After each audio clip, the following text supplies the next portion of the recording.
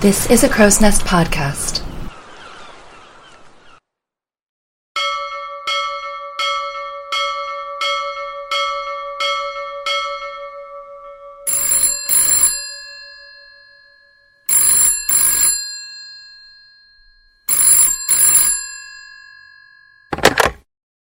Hey everybody, welcome back to Titanic Talkline. I am Alexia. Thank you for tuning in again. I am super excited for a number of reasons. One, because I have a bunch of new Titanic books on my shelf I have to read, and then I want to talk to people about them.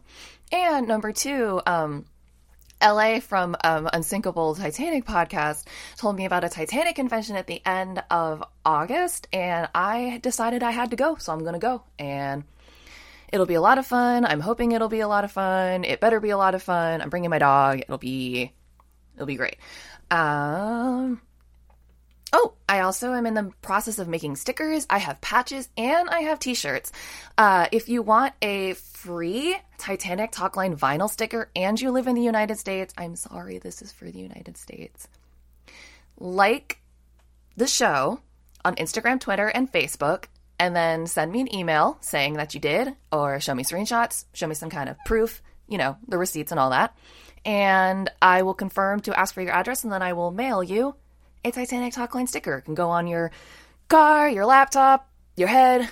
I don't recommend that one because why would you want to do that? Anyway, I've been talking for a while, and I think that I should stop talking now so you can listen to me talk with another person in a couple seconds. So here you go. Okay, so it has been a long week and I don't want to take everyone's time. So my amazing guest this week, could you please tell all the listeners who you are? Hi, everyone. I'm Zinzy Waleson.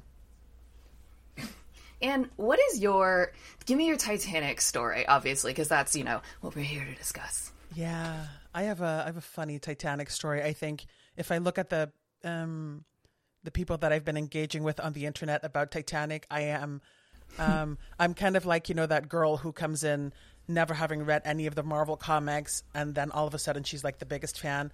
I watched the movie. I want to say over 500 times at this point. And wow. Yeah. When I was a kid, I think I was 10 when it came out. My parents had purchased, I think, 4 Sprite bottles, which got us the free VHS tape for Titanic. Saw it in the theater really cool. A couple times. Yeah. And I don't know, it just really grew on me. And then as I got older and older, it became much more significant, and I could see why I had been so drawn to it. But yeah, I'm just really into the movie Titanic. It's a really good movie. Like, I know there's people who criticize it, and it's like, I will say that the criticisms are kind of legit in some cases because yes, whatever. But I love this movie. I think it's a great movie, and yeah.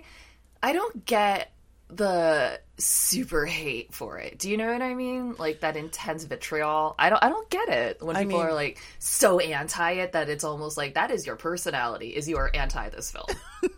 Yeah, I think I really do like that development, by the way. If there's a fandom but also anti-fandom, like on the internet, people get really intense.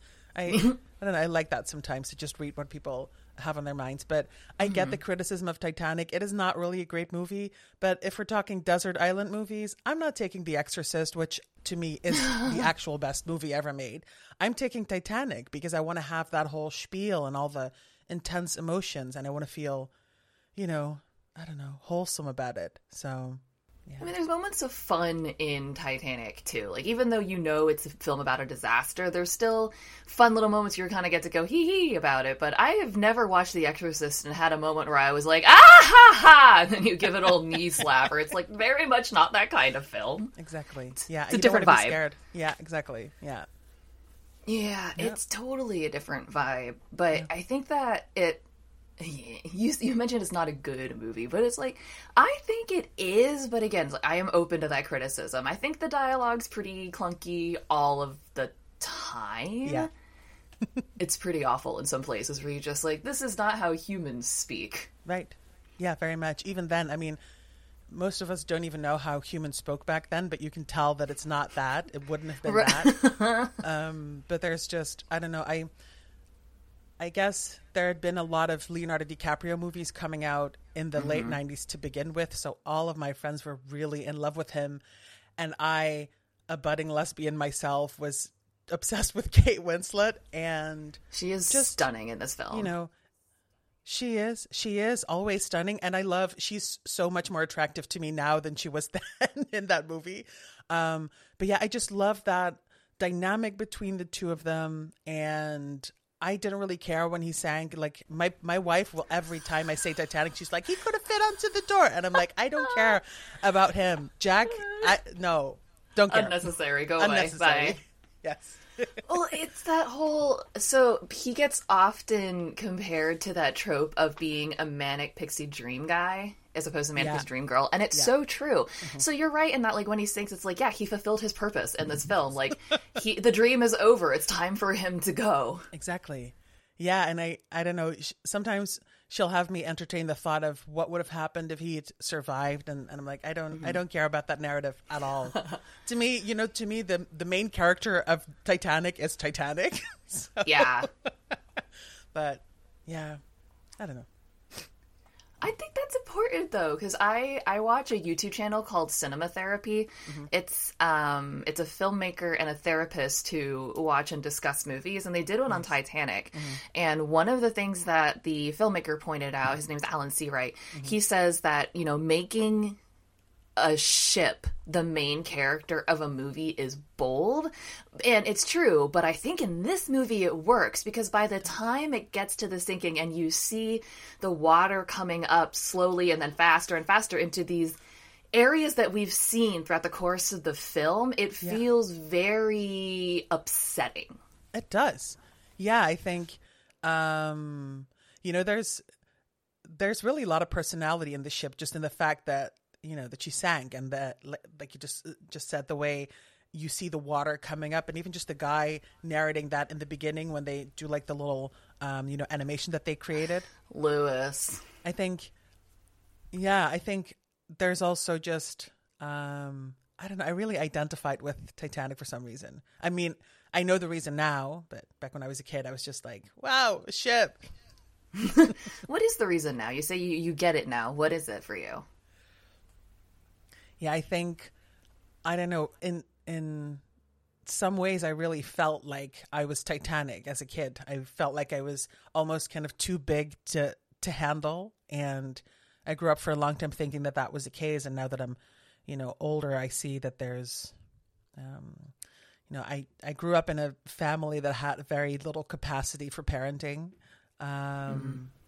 So the focus was always on why I was too much, and I don't know. I think looking back, I probably felt like I was slowly sinking, and just to see that play out on screen with the ship and the water coming in and people kind of hastily trying to get out and they're freezing to death in the cold water. I don't know. I could relate to that somehow. Well, you clearly didn't hit an iceberg and go down. How'd you get out? How'd you get out of the water? Yeah, I just by getting out of the environment, I think that was a good starting point, and then just education and lots of therapy. I think that your story reminds me a lot of Rose's story and her interactions with her mother. In that it seems as though, maybe through no fault of her own, or maybe because she didn't care, but it seemed like Ruth had very little capacity for parenting, because at the time we meet Rose, she's 17. So she's not even not a kid yet. So she's just getting into the stage where, 17-year-olds today, it's like, Mom, I'm going to the mall! That's where she is with Rose in life, but they're in a very different thing, and it seemed... What I find, and I think a lot of people find alluring about Titanic, was that what Jack was for Rose was permission to be. Right. Yeah. Yeah, exactly. Yeah, I think it's funny that you say that now, because I've never kind of I never saw the parallel between, her relationship with her mother and my relationship with my mother, because just I don't want to make any assumptions about your No. relationship with your mother. Sorry. No, but I mean, just imagine like, a seemingly kind, super Catholic mother who's like, I don't want to take up much space, but I'm taking up all the space. That's kind of, the mother I have. And I think in a certain way. I went to Catholic school. Yeah. Not well, Catholic, but I went to Catholic school. Well, I've met many of those mamas. Well, then yeah. And I think, in a way, Rose's mother really is kind of like that, because she's very quiet and reserved. But when she does open her mouth, like at the dinner, it is so mean and condescending. And it has an agenda, the things she says. It's not just mean to be mean. She's being systematically cruel. Like at the dinner, she's not just being rude to everyone. She's not like, Molly, your hat's ugly. Aster, what's up with that terrible tie? Right. She's not just being a bitch all over the place. She has and I keep saying the word agenda, but she does. Like, the first thing she does is stare directly at Jack and go like, so what's it like being poor? Exactly. Yeah, she definitely does have an agenda. And by the way, I love that I've obviously seen this movie many times, but you can quote it much better than I can, which I find very cool. But yeah, very much an agenda. And I think there's just, even if they hadn't been on the brink of like rich poverty, which they are, and, the mother's trying to secure her future. Even without that, I imagine she would still be a manipulative asshole. Right. And yeah, I can totally see that. She seems like a very narcissistic person. So in that sense, I can really resonate with the story that Rose was living. But I definitely didn't see that as a kid. I thought just the music and how giant the ship was to me, and the drama around it, and then just the horror of people dying, all that. It was just so bombastic, and I felt really close to that, and still do. It is a really emotional film, and the movie score does have a lot to do with it. I know that, the criticism is that James Horner is great when he's not ripping himself off, and I'm like, I guess that if I were to really listen to his soundtracks, I'm sure that I could find repeating motifs, but I really like the Titanic soundtrack a lot. I think that it works, and I think that the musical cues are in the right place. There's some times where in other films you might be watching and you're just like, this music doesn't fit, or it's way too loud, or whatever the case may be. I think it actually fits really, really well in Titanic, especially when you consider iconic moments. You can hear the score behind them. Exactly. Yeah. And I think it really is perfect for Titanic, because Titanic isn't the perfect movie. It is my perfect movie, but it's not the perfect movie. And the soundtrack isn't perfect, but it fits together really well in a way that when I'm watching it, I kind of forget that there's music, because it's just like a Gesamtkunstwerk. Like it's just all encompassing almost, right? And I'm thinking, if it had been a better movie, the music probably would have really upset me. But Titanic is not a movie that I think about the way I think about, I don't know. I remember seeing Get Out in the theater and thinking, God, this person understands my greatest fears, right? And I still think back to that movie on an almost weekly basis. And I can't believe a narrative like that was ever created. But with Titanic, it's just, wow, it was so big. This has nothing to do with Titanic, but I want to talk about Get Out super quickly, because people have seen what I look like on my Instagram if they go to it. I am a mixed race person, but I am not a black person. And Get Out, I've seen Get Out and I've seen Us, and I just think maybe the story wasn't for me because it didn't fill me with that kind of feeling of I get the narrative. It's not that I didn't get it. I followed the narrative. I saw what happened, and it is horrifying. It's not that I don't get it. I'm like, oh God, no, I wouldn't want that to happen to me as the abstract concept of my consciousness, of someone taking over my brain. Right. But what's the message that I am clearly missing? I'm sorry. I know that this is one of those don't make people do the labor for you things, but I've read all the articles trying to understand that, because it's just not for me in that way. Right. I mean, what is the message that you were missing? I mean, the message that you got is what you got, right? I wholeheartedly believe in the idea that, there's like author's intent and maybe implied reader, but everybody has their own perspective that they bring to a story, and that perspective is usually fine. as long as we understand that that's not the only perspective that's out there. Sure. For me, Get Out really spoke to my fear deep down that I am less worthy. I am worth less as a Black person. I grew up in the Netherlands, in the south of the Netherlands, which I always jokingly call the Confederate South, but it is pretty racist. The South is South everywhere, apparently. Yes, exactly. There just have been very many racist moments in my life, and then a couple really big ones, and specifically also the big. Yeah, thank you. I imagine that you've experienced, negative things yourself as well. It's a little different, I think. Because on a day-to-day basis, people don't really look twice at me as I'm just going by. Right.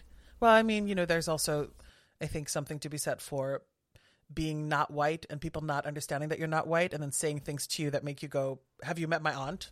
Right? That type of stuff. Yeah. When I think about those big racist moments that I've experienced, they were all about the idea that it was so clear that I was worth less than another person, that things just really spiraled out of control. Like in Get Out, it spirals out of control because the idea is we kind of glorify Black bodies, but Black souls are worth so little to us that we don't even see that they exist. That's kind of, how it touched me, I think.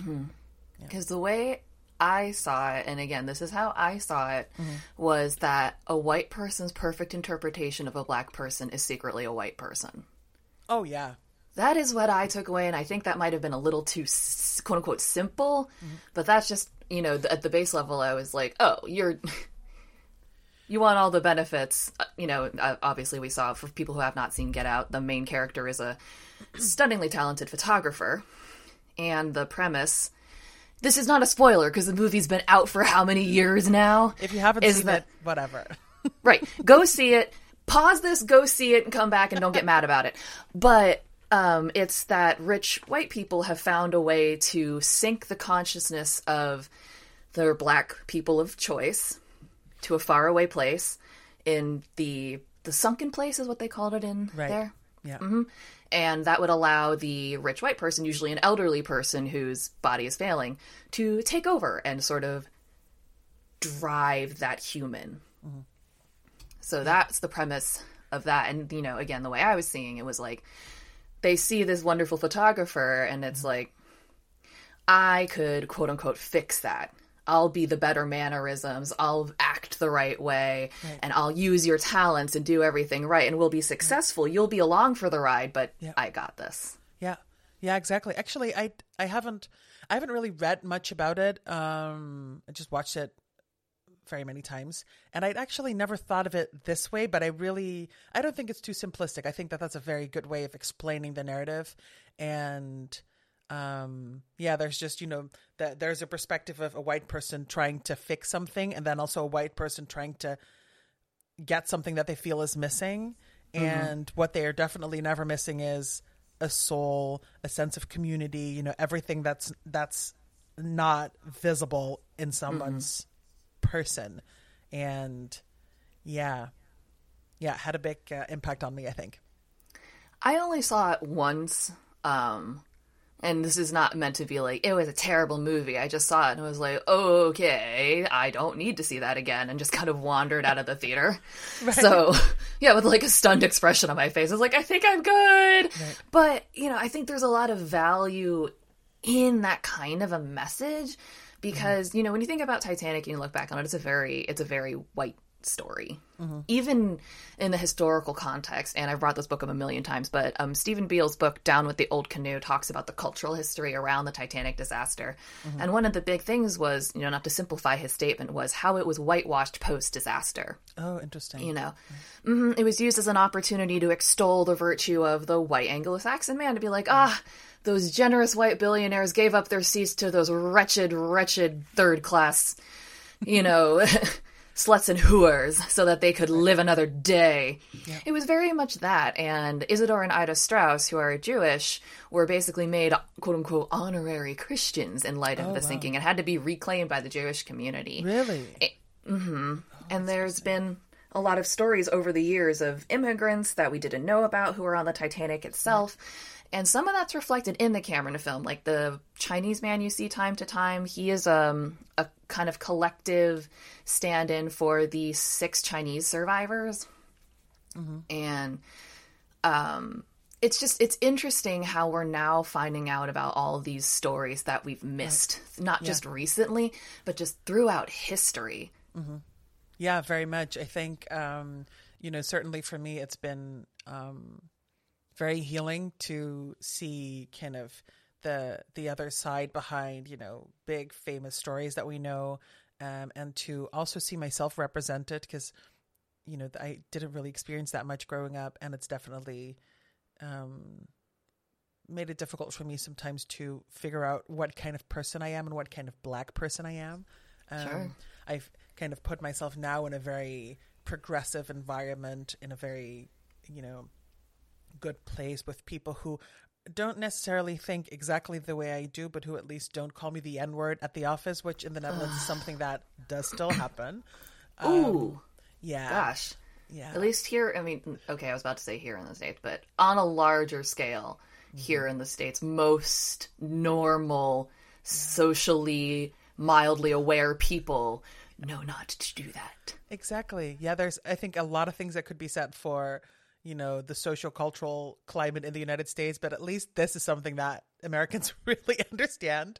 But yeah, so I'm in a good environment now, but I'll still, sometimes when I say something at work, I'll have a colleague who'll kind of snap their neck and kind of go, oh, girl. And I'll think to myself, I'm a very,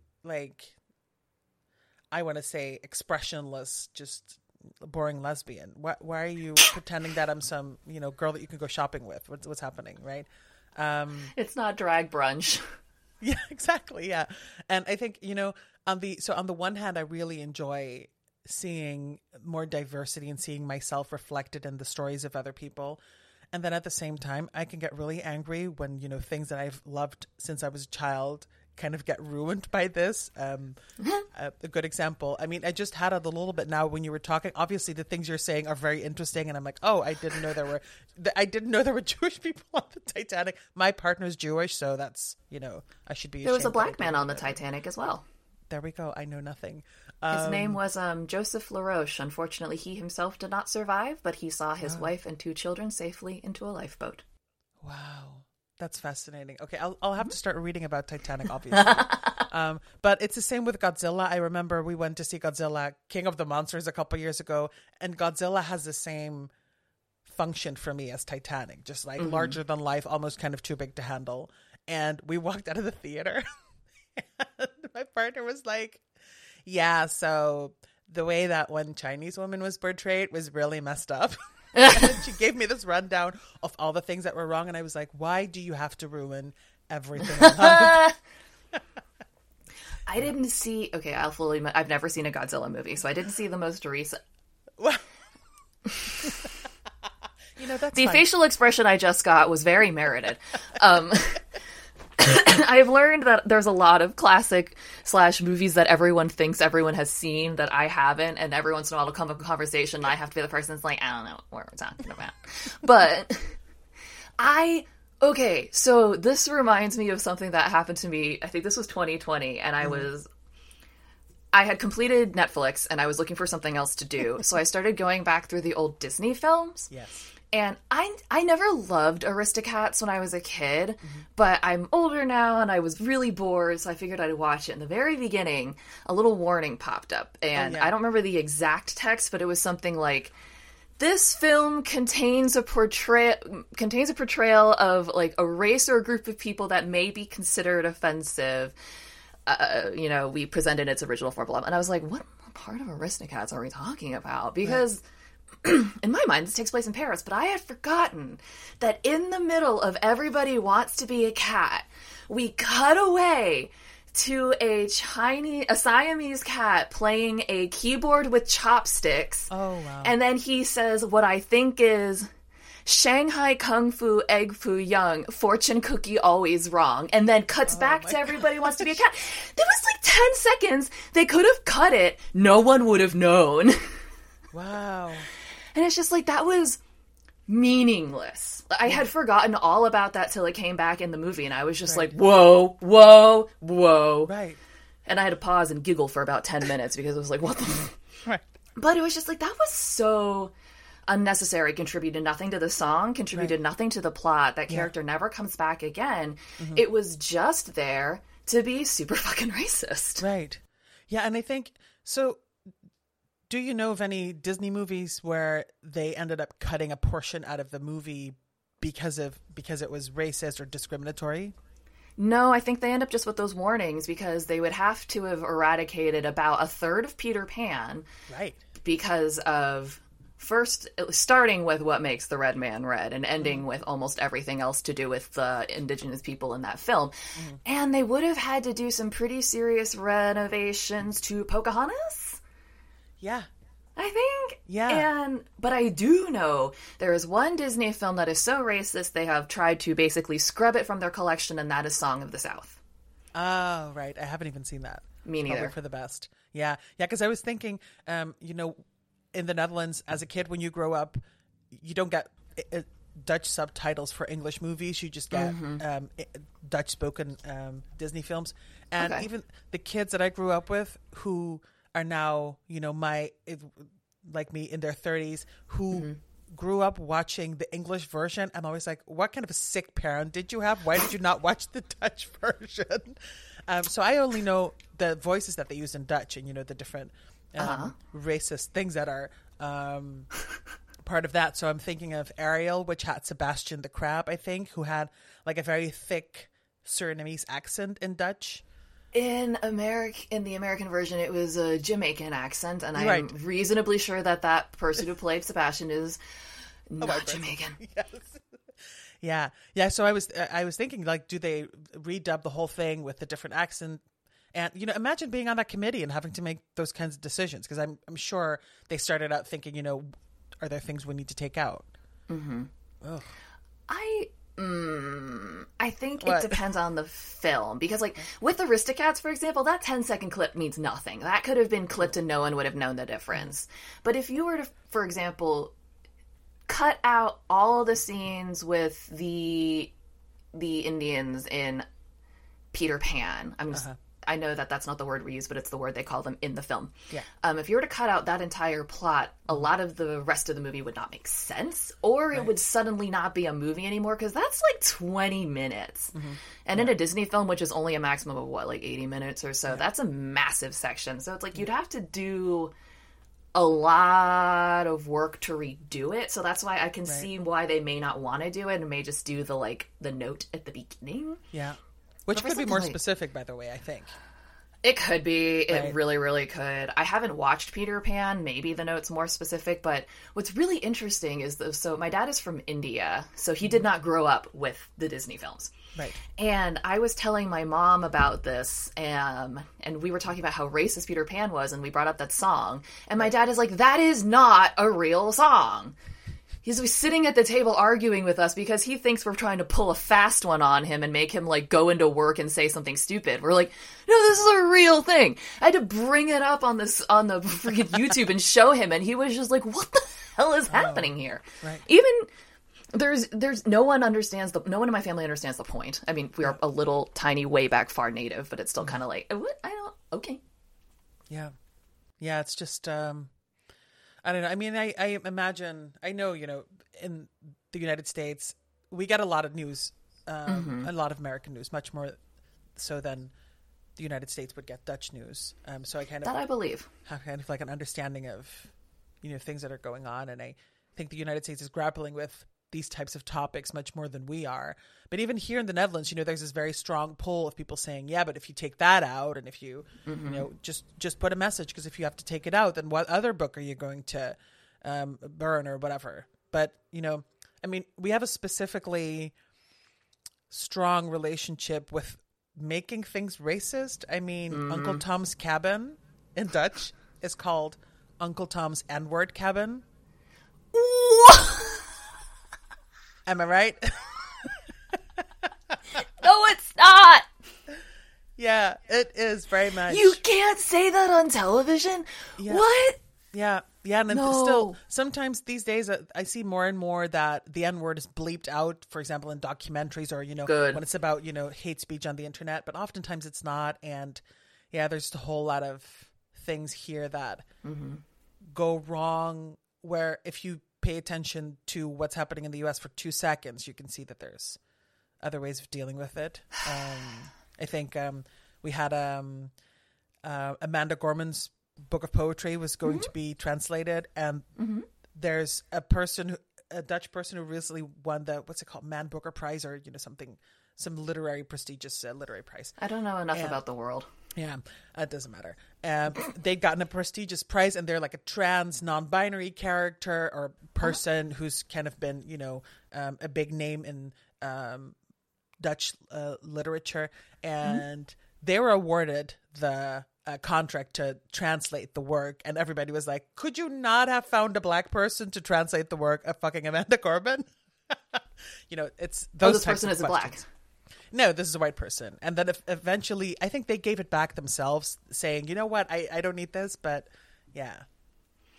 It's hard. I mean, I'm not one of those people like, oh my God, where's the limit? But it's kind of like, how do you win when you're the one making the call? Like, I'm betting you if I were the person in charge of assigning the editor, because I'm a careless person, that may not even have crossed my mind. Would have been like, oh, Natalia's free today and she's an amazing editor. Natalia, take this thing. Yeah. And then someone would have been like, why'd you give it to Natalia? And I'd have been like, 'cause she was free. Right. Yeah, exactly. Obviously that's a big part of the commentary that, came out because it was a big story in the news. There's a growing number of black editors who are very talented, doing great work, who are just, persistently being overlooked. And yeah, there's just a lot of stuff around, those types of questions happening in the Netherlands. They're important questions, though. Very important questions, but also very tiring, I think. I can see where it is tiring, because on the one hand, there are bigger battles to fight, but on the other hand, you have to fight the small ones or you won't make any headway. It's really complicated, and I think that we're kind of dealing with that here in the United States as sort of the Democratic Party as a whole right now, whereas we're seeing a whole lot of non-interest in taking any small steps and just talking about making big steps. It's like, well, you can't keep talking about making massive steps. We don't have the resources to take a leap to the moon. We have to start by walking up the block first. Definitely. Yeah, and I think, obviously, I imagine now, people who are interested in making the world more inclusive in the United States are fighting at least kind of like an internal war, because there's just so much going on, right? Over here, we've kind of zoned out. We're like, okay, Trump again, whatever. I'm done. Yeah, he's going to run again. We'll see, whatever. But it must be very, very challenging to, live in that reality and figure out what next step to take. It's very complicated, because I will say, just like, as I am one human being. I live near the Capitol. Those riots happened in my hometown. The insurrection happened in my hometown, basically. And I don't know what to do, because I am a single person. Yeah. And I am not a person that comes from money. I am not a person that comes from prestige. I don't have the natural platform to just get up and start saying things and have the world listen. And that's a very complicated place to be in, because if you're not in that position and you just start getting up and saying things, you'll face consequences for your actions, whether that be jail time, ostracization, violence, being fired from your job. There's all sorts of ridiculous inherent risks that come with doing those things, and the way the United States is set up, no one has the ability to take those risks without literally losing it all. And so it's very hard to think, what can I do? Because a lot of us have, I'm 33. I've been voting routinely and steadily since I was 18 years old. I don't miss elections. I vote, I turn up, and still it's like, nothing's happening. I've watched things get worse and worse and worse. And it makes you a little curious as to what you're supposed to do, and I don't know what to do on a grand scale. Yeah. All we can do is little things in our daily lives, like try to use, I don't know, gender inclusive language, or try to be amend your policies to be more inclusive. I play roller derby, and a lot of teams used to be called something something roller girls. I'm making up teams now, like Maryland Roller Girls or like Super Sunflower Roller Girls, and a lot of them are changing it to Derby, so it's now Minnesota Roller Derby. Little tiny things to become more inclusive are those are good ways to walk up the block, but unfortunately I don't know how we're going to make this leap, but we need to. Exactly. Yeah. And I think just there's this idea when it comes to, how we can battle climate change, that it's not important that a couple people do it perfectly, but that everybody does it imperfectly. I think that translates to, inclusivity as well. Yeah. And just doing things with more than yourself in mind. Right.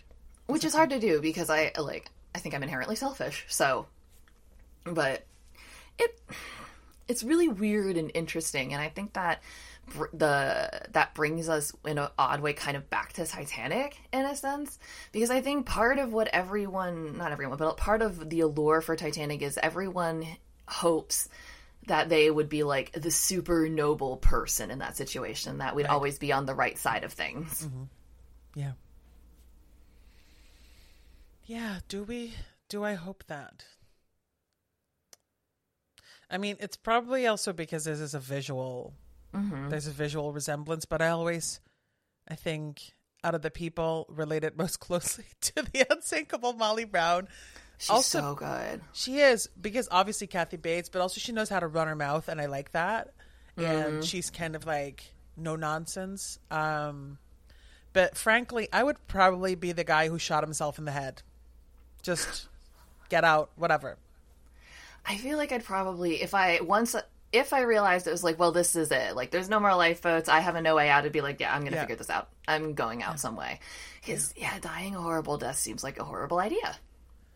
Yeah, but also, I mean, to me, dying is not as bad as living with a kind of trauma. Like, if you've experienced, like, very severe, debilitating trauma that just will rule the rest of your life, I'd rather be dead. So, yeah. It did for many people. A lot of the people who ended up surviving Titanic ended up having a lot of survivor's guilt. Yeah, obviously. Yeah, I can get that. Yeah. Mm-hmm.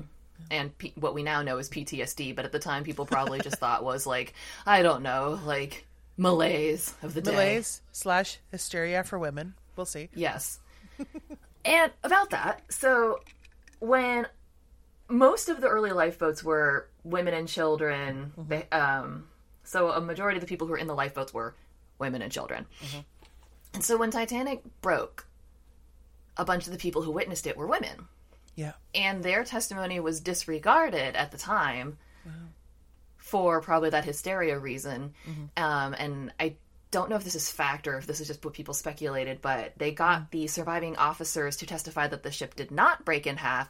And I think it's because the White Star Line was like, it'll look really bad for the integrity and structural integrity of our ships if they're like, it not only hit a thing, but it also broke. Wow. So, they just dismissed all the women who were like, no, but I saw it, though. Yeah. Wow. Oh, that's interesting. Oh, I didn't know that. There's so much I don't know about Titanic, and you're really inspiring me to read up on that stuff. I like that. I think 99% of this I'm getting from Stephen Beale's book, which is called Down with the Old Canoe. Right. Yeah. It's a really good one. Because it explains all this stuff that I hadn't thought about either. And I was all of a sudden just like, oh, God, that makes a lot of sense. Yeah. Nice. Very cool. So how did you get into Titanic? It was also the Cameron film for me. I think that being in my age bracket, that it was really hard to escape coming to Titanic in that way. Or at least having that influence you in some form or fashion. So I really liked the movie. Right. And I was particularly struck by the suicide of Officer Murdoch myself, mostly because he was my favorite officer of the whole movie, and then he was gone, and I was 8, and I was unhappy about it. Right. And I kind of, with how accurate the movie was, the whole time I was just kind of like, wow, this must have been like mostly what happened. I mean, I knew it was fiction. I knew Jack and Rose weren't real. But everyone else that was supposed to be real, I was like, that's really what happened to all these people. Right. And I took that as a fact. And then later on, there was some controversy from some distant relative of Murdoch's in his hometown in Scotland. Yes. Who was, and who was like violently offended by this. Right. And James Cameron kind of non-apologized, was like, sorry you feel that way, bud. But that got me thinking, because this was a few years later, about how impactful fiction was and how it can influence people's genuine view of the past and of the present and of culture. And it hadn't occurred to me that it had affected me in that way, because again, I'd absorbed something as fact. And there's some debate as to whether or not it was him or wasn't, or whether it happened or didn't. And regardless, you should always just do your own research, even just a little bit, just to verify what someone's story. And that was a big moment for me. And I also played violin growing up and absolutely loved the score. I got the sheet music and learned to play on my little violin. Nice. So I always had a thing for Titanic. I sang My Heart Will Go On at my grandparents' wedding anniversary when I was like 9. Good for you. I have to ask my mom whether or not I was actually good or if I was kid good, because obviously I was 9. Like, do we have any material that was recorded? I don't know. I want to know, because I want to know if it was like, because I'm a reasonable singer, but kids are kids. Yes. And sometimes when kids sing, it's just yelling at different intonations. And I'm like, I don't know if it was that or if it was actually good.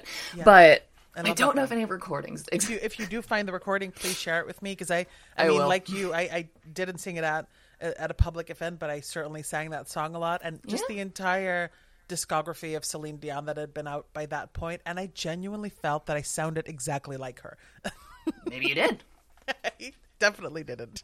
I mean, I'm a pretty good singer, but but I genuinely thought I sounded exactly like, there was no distinction between what was on the tape and what was, the sound that was being produced in the room.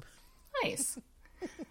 I liked the score as a whole, though, too. And I think it's because it relied really heavily on strings. There's a lot of movies that, at least in my opinion, where they're like super dramatic and stuff, they kind of rely on like bass and, percussion and,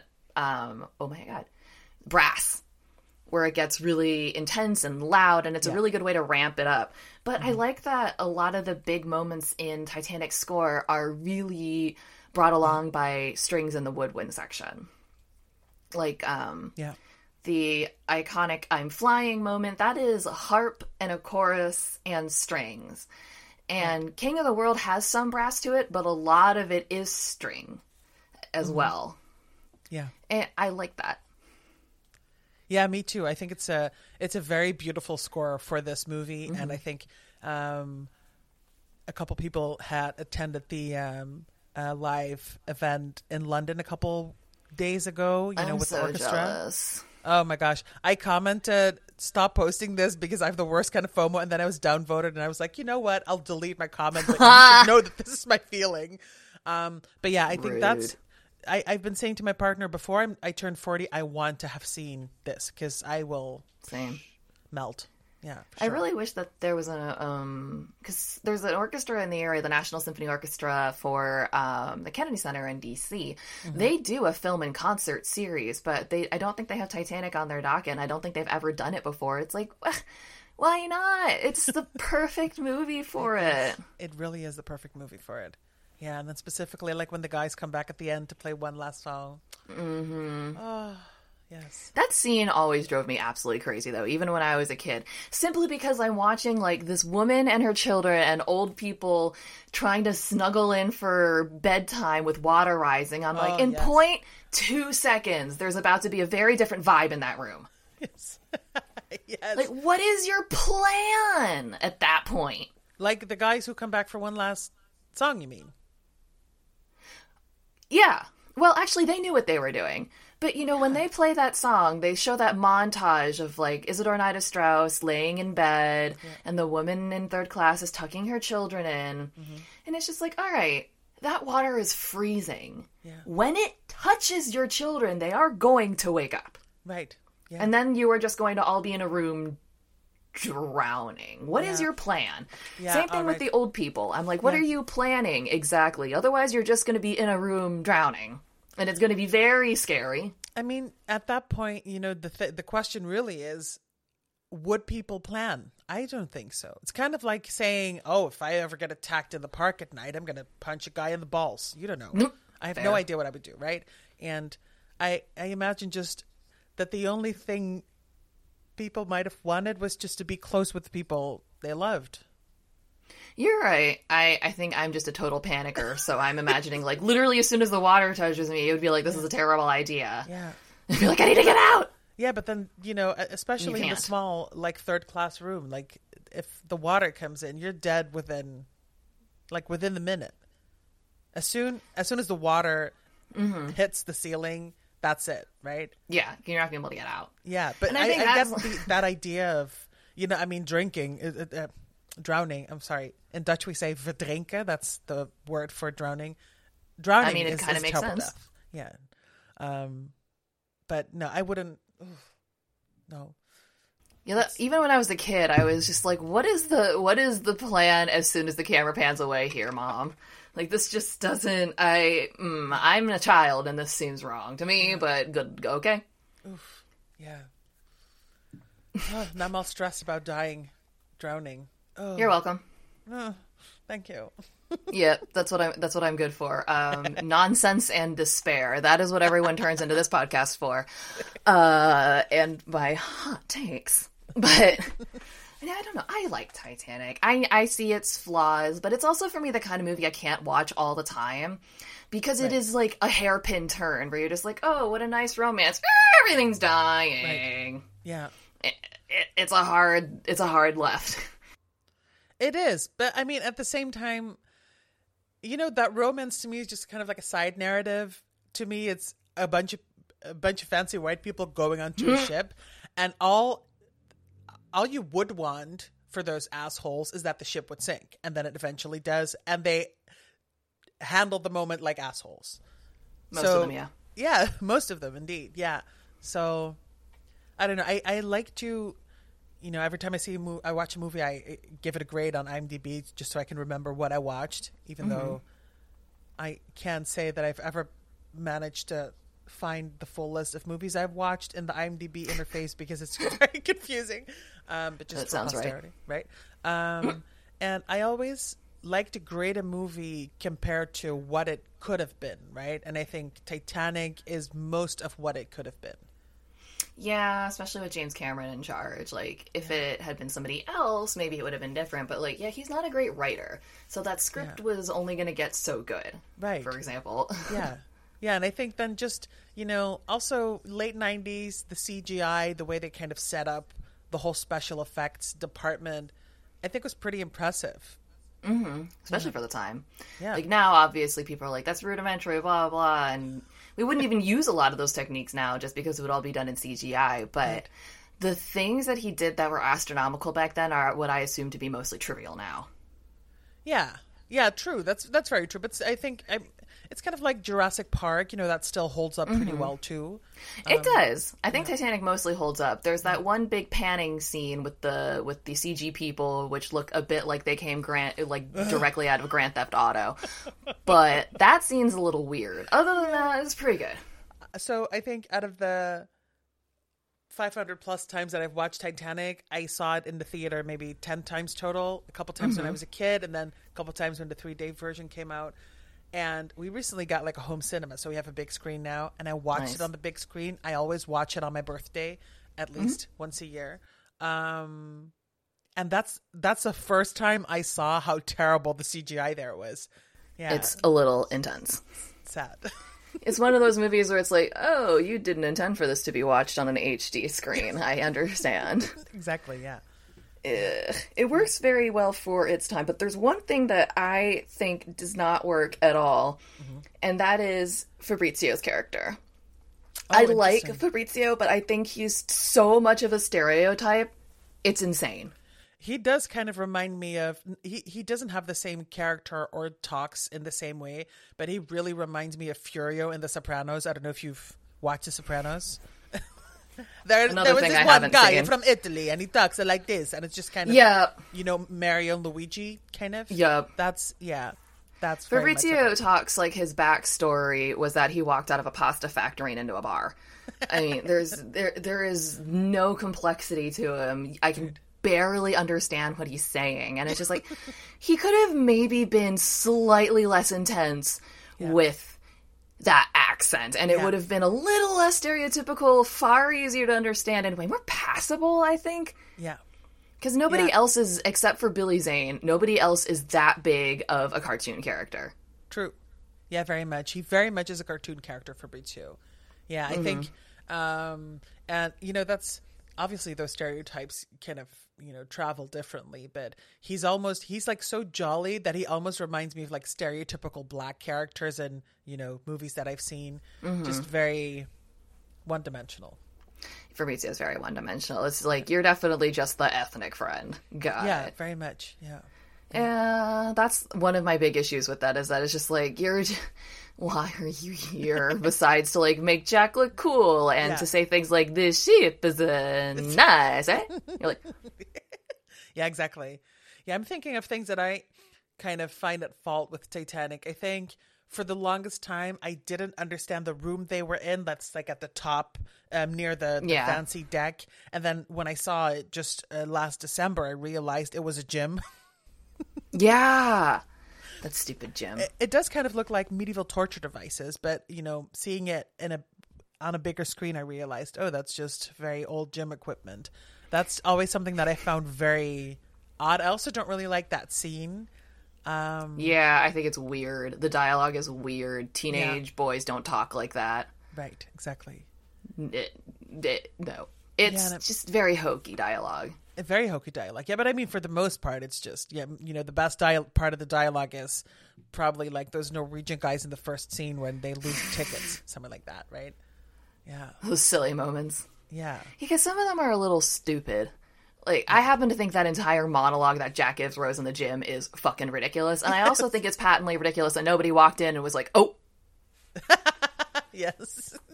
It's like, you just managed to dominate a gym for 3 minutes. And also, Rose was in the middle of a conversation with like 4 other people. It's not like she was part of a group of 60 that you could steal her from. It would be one of those things where Mr. Andrews would be like, and as we can see, where's Rose? Yeah. I was just talking to her a minute ago. Yes.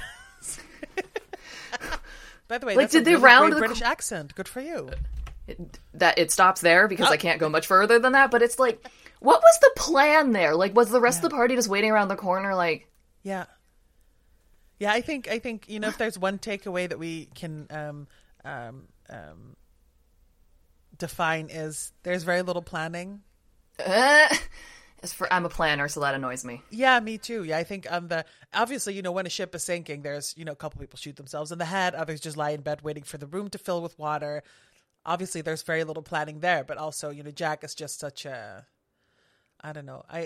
I'm still not clear on whether I find it like a dumb cliche that he's just kind of some vagabond, but I also love it. For this film, it's a really great, you know, personality trait that he has. I think that you're right there in that for this particular dynamic it works, but again, going back to that whole, the trope is he's a manic pixie dream guy. It's like, he is. Yeah. Or I think the joke was manic pixie dream boat. But nice. But it's kind of true though. Like, he never really, the worst thing he ever says to Rose is, you're a spoiled little brat. But even that is coming just because I think he's trying to insert like a little hard ass comment into this massive soft marshmallow of a monologue he's given. But it's like, he never says anything wrong. He never does anything wrong. Even the mistakes he makes are like the kind of like, whoops, I tripped and fell right into your heart. It's all that kind of like, it works so deliberately well that it's almost too much to suspend your reality for. We were like, people like that don't exist. Yes. Like, people like that perfect don't exist. People like that don't exist who just come to free you from your oppressive life and then vanish before they can inconvenience you with their debt. Like, that's just not how most things work. Exactly. Yeah, although I have to say, I do know one person, I will not name her, but she is my colleague. Shout out to my colleague who learned. Hey, Brenda, what's up? No, I don't know who she is. Sorry. When I told her a couple months ago, that's the first time she heard that Jack and Rose were not real. And she had me Google it 'cause she didn't believe it.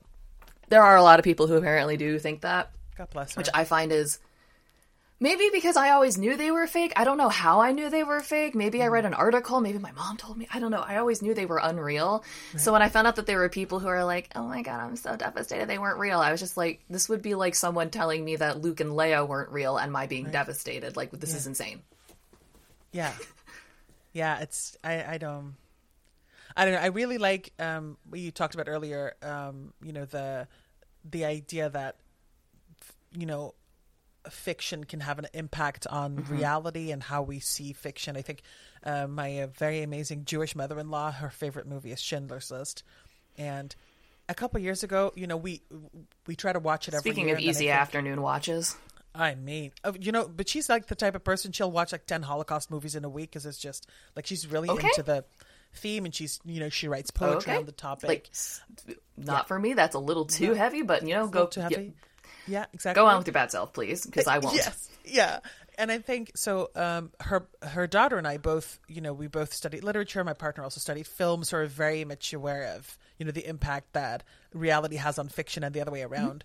And my mother-in-law was like, "Yeah, but Schindler's List is such a beautiful movie." And my partner and I were like, "Well, you know, that's like one of the biggest Holocaust narratives ever told." I think it's problematic that it's basically the story of a Nazi self-actualizing against the backdrop of Jewish suffering. And my mother-in-law was like, yeah, but it's what happened. It's kind of like a documentary. And we were like, is it? Yeah. Is that how we're going to see Schindler's List? And I think as a kid, even before I went to university to study literature, I realized that there were no Jack and Rose, because that would have been really odd if there was like some very well preserved romantic narrative that actually happened when thousands of people died.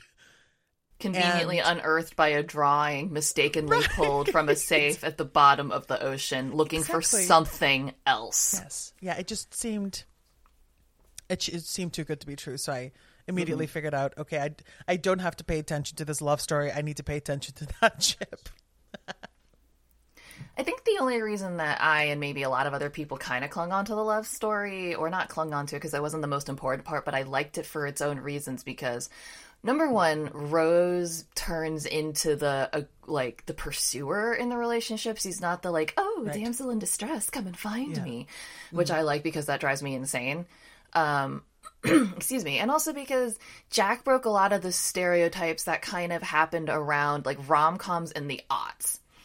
And this is a few years before this, but you know, the whole she's all that, 10 things I hate about you. I've suddenly forgotten the names of all the other ones. Yeah. But all those rom-coms where it was like the guy's a bit of a dick and then he warms up slightly. Yeah. But even though the whole time he's like negging her, making fun of her, you're lying to her about a false pretense or making her change who she was, be either the things she did or the things she wore, what she looked like. But in Titanic, Jack is just like, I like you like this. Right. Just drawing a circle around her whole being. Like that. I like you like that. If you cut your hair, that's fine. If you're wearing that dress, that's cool. If you're not wearing a dress, even better. But, you know, he was very much like, I like you. Yeah.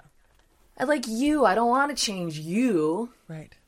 And I think for a lot of people, I know for me, that was kind of impactful because it told me, even if they're rare, you can find people like that who want you to just be you. Right. Exactly. I'd never really thought of the way he looked at her in this way, but I really, that resonates very strongly with me now that you say it. And you know what? I'm going to watch Titanic later tonight. Yeah, I am. I think that I should have an episode a little later on, because I haven't seen Titanic in a little while. I saw it with my brother on my birthday, but because he and I just like to joke about things, we were just laying on the couch being like, making stupid comments about things because we're children still. But I want to have an episode where I get like 4 or 5 people together after we've recently rewatched Titanic to talk about it, because the re-release is coming out next year and I plan on going to see it. But The more people I talk to about it, and I don't watch it as, religiously or anything, the more I kind of realize that everyone sees so many different things in the same movie. And I think that's what I find so fascinating about it. Yeah. Yeah, that's nice. If you have any repeat guests that you would want to include in that episode, I would love to be a part of it because, the more talk about Titanic, the better. I'm doing a time check, by the way. I have to leave in a couple of minutes. So if you have one more question that... I don't. Do you have a question that you felt like asking me? Because I talked at you for a really long time. Fair is fair. I have a million more questions for you, but we can have a follow-up at some point. Yes, I would love that. Yeah. Yeah, let's do that. It's nice to kind of... Oh, hold on. My microphone is... There we go. Yes, it's still working. Awesome.